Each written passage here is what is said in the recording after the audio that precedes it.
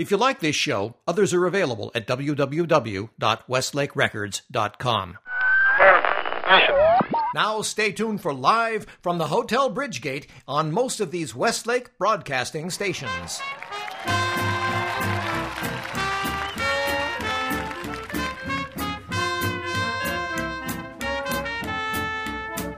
How do you do, everyone? For your listening and dancing pleasure, the Westlake Broadcasting System brings you Music of the All-Stars. This show comes to you live from the beautiful Conejo Room of the Hotel Bridgegate in downtown Westlake Village, and that's the All-Stars theme, Dancing on Eggs.